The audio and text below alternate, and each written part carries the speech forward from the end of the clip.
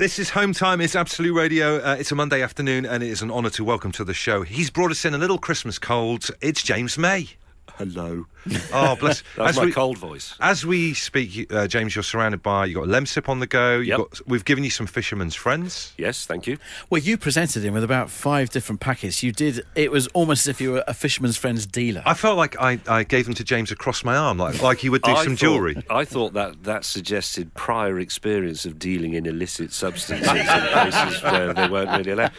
I thought you sort of open up your coat and have some watches as well, and some nylons and other things from the 1950s, like Fisherman's Friends. Fair play, though, for coming in. We didn't know whether you might not want to do this. I mean, obviously, you are a poorly man. We know what man flu is like. You could expire at any minute. I don't believe in it. You don't believe it? I don't believe in man flu. I think it was invented by women to belittle men. I've just got a cold. I'm tempted to say that I don't believe that you have the cold and you're actually just being very professional, and you've come in to talk about Our Man in Japan, your new show on Prime Video.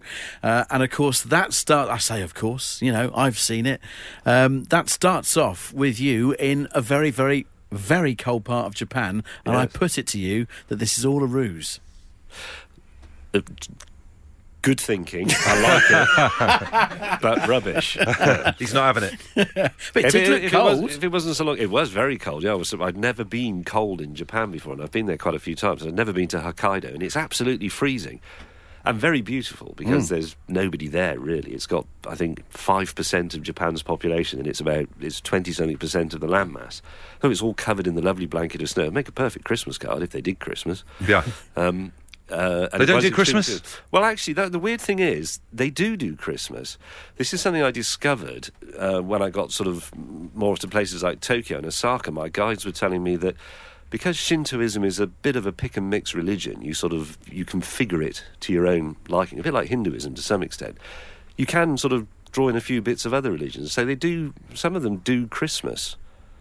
Well, so wouldn't it be good to knock Christmas on the head a little bit? I don't know how your view of Christmas is. No, I love Christmas. Do you? Yeah, but I like Christmas at home. I've only ever had it abroad once, and that was in, this isn't a joke, Turkey, where I ended up, which was a slightly odd experience. Yeah. And I'd be quite interested to do Christmas in Japan, because I don't know what they make of it. There are lots of anecdotal stories about going to places like Japan and seeing a Christmas tree with a crucified Santa Claus on the top and things like that. I suspect that's not really true. The strange thing it's is, just a gift. They think, time for some gifts. That's what it is over here, though, isn't it? So many of our sort of like Christmas references of like White Christmas and snow and snowmen and all never happens. That's generally sort of like February or March, and none of us can get to work because of the trains and all that kind of stuff. But you did get to experience some really very white things that were going on, like particularly this amazing snowball fight, which had a snowball fight stadium. Did I misunderstand that, or was that a stadium bespoke for snowball fights? No, you didn't misunderstand that. That is a snowball fighting stadium. I thought this was a game changer. Yes. No, it is inevitably the Japanese have sort of codified it and made it dangerous, which is something they seem to quite like doing. So, as you say, it hardly ever snows in England, but if you were in, say, New York, where you get a lot of snow, or bits of southern Germany, you think, ha, ha, ha, snow, and you pick up a nice powdery snowball and you go, hee, hee, hee, hee, and throw it at your brother. The Japanese make them into cannonballs so that they break your ribs. You must have thrown a snowball before then and thought, I'm pretty handy at this. If there was a pro sports circuit, you could go quite far. I mean, I feel like I've got a good... You got a good throw on you, James? Well, I'm not a bad thrower, yes. I mean, I've famously thrown some things quite accurately at Jeremy Clarkson in the last year or so. And I'm okay at throwing, but I was very much out of my depth with that lot, because they took it very seriously. And they were a professional, not professional team, but they were a national team. They played against the Canadians and things like that, so they took it pretty seriously. The Canadians got wall-to-wall snow as well. They must be pretty damn good at it. Yeah, yours were it was quite a loopy throw you were going with. It was more sort of like up and hope, wasn't it, really? Oh, well, I was going for a sort of grenade lob, because I was behind you have these barricades that you can run up to and hide behind. And that's great because you're safe until you put your head up, because then you're only about 15 yards from someone who can throw a snowball at 300 miles an hour. And I thought it was pretty hairy, to be honest. I didn't really like it, I'm going to say it now. I didn't like the snowball fight. But as your show shows Japan, this country, so many sort of inventions. Some of them never ever leave Japan, but you take the snowball fighting, they've got a stadium for it. It made me think there may be other things that we do that could be the next stadium sport. For example, chucking someone in the bin in the kitchen. I'm pretty damn good at that. I'm not Want to bad put it at on that. Sky Sports. Chucking things in the bin at kitchen would be quite a good sport. Well, we invented one the other day. This is not really a new sport, but in the pub near my house a couple of years ago, there was a mysterious power cut. Something went bang in the cellar, you know how it is with old buildings. And it was in the winter and it went completely dark. So we invented a game called Darts in the Dark, which is where you have a torch. So we'd been playing darts anyway, and it went black. So we said, well, we'll carry on. So somebody was shining the torch, and it's very difficult to throw the darts when the torch is wobbling around. So we decided you throw your 3 darts Amazing. in darkness, and then the other bloke puts the torch on, and you see what you've scored. It's like a big reveal at the end. We were no worse in the dark than we were with the lights on. So it could be some form of a circuit thing going on there, I don't mean about the electricity. I mean in terms of national events, out of stuff that you might be good at. Yeah, I don't see why not. I mean, there are lots of... Yes, I mean, throwing things in the bin, that's an extremely good example. I'm trying to think what other things... Guessing when the microwave's about to ping. I'm really good at that, going back in the kitchen. Yes. Just as it's about to ping. That's quite a good one. Working out how far you've gone round the car in the jet wash before it stops. Because if it stops before you get to the end. And balancing broomsticks on the end of your finger once you've had a few pints. That's quite a good game. That's possibly the closest to being a new stadium sport. I'm not sure the microwave ping one is one I'd walk through a turnstile I've for. watched some weird stuff on Eurosport. Watch this space. Just to go back to Japan, I mean, obviously, as the TV and internet and social media apparently makes the world smaller, Japan always seems still quite impenetrable. Do you know what I mean? You've been there, you talk about the fact that it was your 10th time in Japan. Do you feel like you've cracked it a bit more than you have? Do you know more about it than before, or is it still slightly mystical and the other? It's still a complete mystery, to be brutally honest. I mean, we spent a lot of time before we went saying, what's the way to do this? Do you start in Tokyo? That's actually what most people would do on the famous, crossing or on a bullet train. He says, no, we can do that. We could start in Osaka because that sort of slightly alternative Japanese city, it's a little bit more old school. It's very bright. It's very much about street food. It's very sort of visually noisy. And then after wrestling with it for quite a long time, we decided to start at the top and head to the bottom. Makes sense. It made everything much easier. So we saw not all of it. I mean, that would be a silly thing to say, but we sort of experienced the whole gamut of Japanese stuff. And it's still pretty baffling, I've got to be honest. It's more open than it felt to me when I first went in about 1996, I think it was. But Japan is still very Japanese. I mean, that's what's appealing about it. Let's be honest, you go there and everything about it is alien. The way the food looks, the way things are presented, sort of certain points of etiquette. All these things, the way you check into a hotel, just every single layer of stuff in Japan is a bit different, and that makes it fantastically interesting. So is there something we can learn from the Japanese in terms of your time over there that you've picked up? Well, people ask that, and it's actually, I don't want to get sort of too deep or too political about it, but I'm conflicted about it because I love going to Japan because it's so very Japanese. Even with their recent efforts to become a bit sort of multicultural and a bit more open, it still feels very Japanese and quite... slightly intimidating. And I like that because it makes it a great adventure. But I don't feel that about Britain. I wouldn't say, Britain should be really British. I think, no, I don't. I like it being multicultural, so it's full of interesting food to eat late at night and all the rest of it. So I'm being a dreadful hypocrite. Like if you want to get intimidated, get yourself down to Yeovil or Bridgewater. You can do that here, no problem at all. Yeah, that's a good point, actually. But I've completely lost the thread of what I was saying. This is how complicated this all is. The pleasure of going to Japan is actually in doing everyday things, like going to the shops, going on a train, driving around in a car, because it's different enough, and the visual thing is different, and the language is different, and you can't read all the signs, and the little customs and so on are so different that it becomes a joy to go and buy a pencil. It's fantastic. You speak about going on the train. Having enjoyed some of your other shows that you did, like your toy series a few years ago, I know I felt you were downplaying how much you enjoyed meeting the super geeks and the train spotters. Oh, I loved them. They were fantastic. I knew it. I loved it. Two things about them was that they, again, I think this is quite a Japanese thing. They take train spotting and then they subdivide train spotting. I mean, it's such an enormous subject, we couldn't possibly do it justice, but you have people who know about steam locomotives, people who know about diesel-electric locomotives, people who know about routes, people who know about timetables. There was one bloke we heard of. He is an expert on locomotive wiring diagrams. Wow. And that is his branch of train spotting, and he's not alone. But the thing that's really nice about it is that, you know, we tend to dismiss any enthusiasms as sad. They go, oh, he's a train spotter. He said, oh, he likes making model battleships. He said, oh, he collects stamps. Oh, that's really sad. In Japan, they just embrace it, and they say, this is essential for society that we have these nutcases in it that go and sing along to train jingles and so on. And as a result, everybody's happy. This was the other thing, the train jingles. Every single tube station had its own little jingle. And like, if you catch the tube in London, the best you'll get is the name of the station and the side the door's opening. Yes, exactly. That the jingle composer was saying to me, "What, you know, we were surrounded by his keyboards. He's the sort of like the Rick Wakeman of Japan. He's got keyboards in all directions." And he was saying, well, what's a jingle like on a British station? I just leant over and went, dink, or wink. See it, sorted. Simple as that. Just speaking of tech, obviously Japan and technology is hugely connected. But I'm going to mention this before on the show, but in 2020 as we stand, would you agree, James, robots still quite disappointing? Oh, robots have been disappointing since I was a child. What is it with robots? Why aren't they? They've lived up to their sci-fi beginnings. It's a bit like the self-driving car thing, which is another robotics problem. And in all honesty, I love the idea of it. I love the idea of the modern world in the future, but it's such a long way off. Isn't it? Because you're talking about something that can think for itself and react to all the inputs that we deal with. I mean, if you take driving a car or even walking down a busy street in London, say, what we do as human beings is incredible. The amount of information processing we do and the amount of reacting to it and how agile our bodies are. Even if you're a bit cronky, you know, you're still brilliant at it. And the idea that we can replicate that to make a car go round by itself or make a robot cook for you They can't even get up the stairs, though, They can't do anything. They can't get upstairs.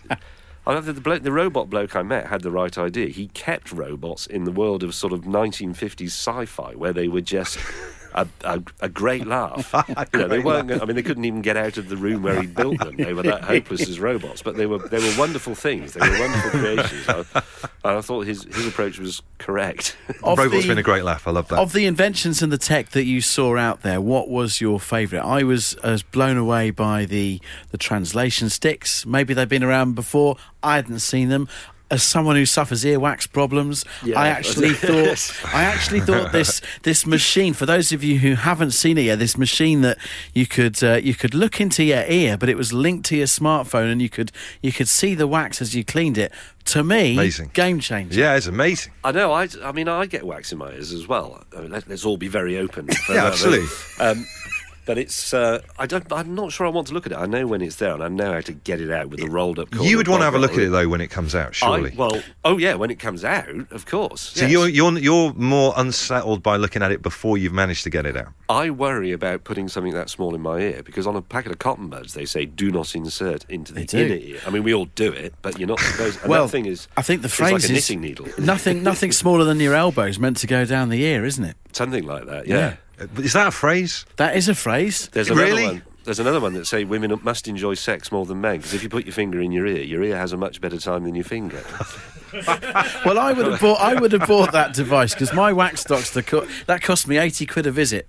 So to do it freely myself by opening up an app, I think the Japanese are onto something. Well, I wish you'd said I'd have brought one home for you. They weren't even that expensive. We've got an idea for the show, James. I just wanted to see whether we could get you in on this.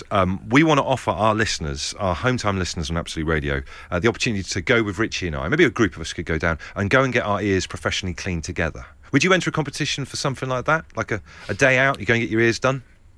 Yeah. Fair enough. I've only had it done. We've gone very off topic, haven't we? But it was in your show. I've only had my ears professionally cleaned out once in my life, which was a long time ago. I was in my late 20s, and I gradually went deaf in my left ear, and I wasn't really aware of it until I was on an aeroplane flight, and I yawned, and just for like a quarter of a second, while it must have opened up the big blob of wax stuck in my ear, the engine suddenly sounded really loud, and then they were gone again, and I thought, that's odd. So I went to see the nurse, and she looked and went, yeah. And then And then she did the hot water syringe thing, which is fantastic. It's amazing. You're aware of water going into your ear, Yep. but you can't. You have no sense of it coming back out again. So you keep waiting for the water to go past your eyeballs, like in a cartoon. Well, I'm taking your afterwards, answer to it this feels great. question as celebrity endorsement for 100%. So that's That great was, news. that was an elaborate yes. I'll join in your. James May's Earwax earwax challenge. removal on Home Time at Absolute Radio. This isn't what I was expecting. Just to go back to the travelling side of things, obviously you travel a hell of a lot with what you do. What are the essentials, the James May essentials that go into your suitcase that you always take with you when you do one of your adventures? Oh, well, I've long been a believer that as long as you've got your passport and your wallet, providing you've got a bit of money in your account, I suppose, you're sort of okay, because if you get really desperate, you can buy some pants. I've had to do that many times. Yeah. But I suppose essential things, to be honest, these days it's an iPad or a tablet of some sort, emergency medicines for if you get the clarts or something, which is perfectly possible on the sort of trips we do, and nail clippers. Nail clippers? Oh, really? Yeah. Curveball. They're useful for all sorts of things, mainly for clipping your nails when they grow unexpectedly. That's about it, really. So you don't like sneak tea bags or anything like that? Yeah, No, I like don't- taking some kind of British bastion with you, like a pot of Marmite. I've honestly really resisted that, because it makes perfect sense. Why wouldn't you take your tea bags if that's what you really like and you go to a country that doesn't do tea, i.e. anywhere other than Britain?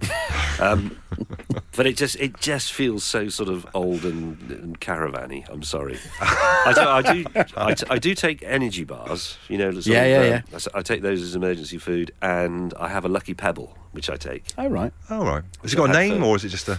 It's pretentious though. It's called Virgin and Lamb, because it looks a little bit like a naked woman with a lamb sort of nuzzling into her armpit. That's not meant to sound kinky or anything. It's an artwork. That's what it looks like. Was it a bought pebble or one you picked off a beach? It was actually given to me by Richard Hammond, believe it or not. Was it really? Many, many, many, many years ago. I think possibly before we even did Top Gear together. Wow. And he picks it up and he says, here's a pebble. He says, I've given that to you, and that's now lucky. And I thought, well, what if it is? So it is lucky, because I believe it is, and I've always had it with me when I travel. That's amazing. And you've travelled a hell of a lot. People need to get their hands on some Hammond Pebbles if that's not a thing. Well, he could turn it into a business, I suppose, if he was enterprising, but he's not. Whilst Sorry, you're on I your was- travels, the first thing that you would do entering the hotel room, is there not something that you do as a ritual? There isn't something I do as a ritual, but I think the first thing you do is scrabble around looking for that slot where you have to put the card to make the lights work. And then the next thing you have to do after that, in most hotel rooms, is work out how to operate the lights. It does annoy me that even fairly mainstream hotels, I'm not talking about sort of luxury resorts, they rejoice in having very complicated lighting that you can't turn off. And the worst thing that can happen is that you go, have a meeting with your colleagues, go have your supper, have a drink at the bar, and you go to bed and you're knackered because you're jet lagged, and you get in the bed and you think, the lights are still on. And then you spend another 2 hours. And in one hotel, I discovered that the lights were turned off with a remote control box that was hidden in the wardrobe. And that's just bloody mindedness. Yeah, that's There's no ridiculous. excuse for that. There needs to be one big red panic button on the wall that just says off. It's like an and escape everything room. is off, yeah. Well, one other thing to talk about the travelling side of thing. On our Home Time show, we have a thing called the British Transport Social Police that Richie and I have launched, and it's a uniformed, hypothetical task force that travel around on the planes and trains and tubes of the United Kingdom, cracking down on antisocial behaviour. And we're always expanding our constitution of what is considered to be not legal or something we can crack down on. Is there anything that other people do on on public transport that you would like to see the British Transport Social Police crack down on, James? Well, on London public transport, on the tube, essentially, I'd make it imprisionable to carry a rucksack on your back, Okay. because nobody remembers that they have one on, Yes. and it all becomes a bit Laurel and Hardy with a plank of wood or a pane of glass turning around, and they do that. Aeroplanes. What's the thing that I don't like people doing on aeroplanes? Talking to me. What's mainly. having a little chat with you? You I don't don't want to strike up conversation with anyone. Not usually, no. I sort of quite like to be left alone. Which is fair enough. It's fair enough. But I'm still blown away by the tube one. Really, of all the people we've talked to, of all the things that we've put in protocol ourselves, Yeah. no one's ever talked about rucksacks. Never even mentioned and I'm it. right on board with it. I love it. It's true, though, isn't Yes, it? it is, yeah. People forget that they have done it myself. You forget that you have one on because rucksacks are comfortable. That's why we wear them. But it makes you twice as deep as you normally are. So when you turn around, without getting bogged down in the physics, but your radial speed remains the same, but the circumferential speed of your rucksack is high. So there's a maths behind knocking someone out with your rucksack. And there's some of us that don't need to be any deeper than what we are already as well. So. I know what you mean. Well, we'll add that into subsection 11.4 about we will indeed. Backwear whilst on the tube. Listen, James, lovely to speak to you. Our Man in Japan, you can get that right now from Amazon Prime Video. Enjoy it, is that right? It is indeed, all good? yeah. And listen, thank you so much, and hope your cold improves with the Lemsips and the Fisherman's Friends that we've given you. Actually, could I just say, you were talking about, what's your task force called? The British Transport Social Police. The British Transport Social Police. Thinking about flights, it's just occurred to me that most of the crimes on flights are committed by the crew, not the passengers. How do you mean? Well, they turn the heating up too much and they wake you up to tell you that the outside temperature is minus 57 and no one gives a toss. Well. A late entry into avionics. And they say bread items, and that can't possibly be allowed if they say any bread items for you. They're not bread items, it's bread. Talk properly. Once we got him started, we wouldn't be able to stop. Got him. James May, thank you so much. Thank you. It's been a pleasure.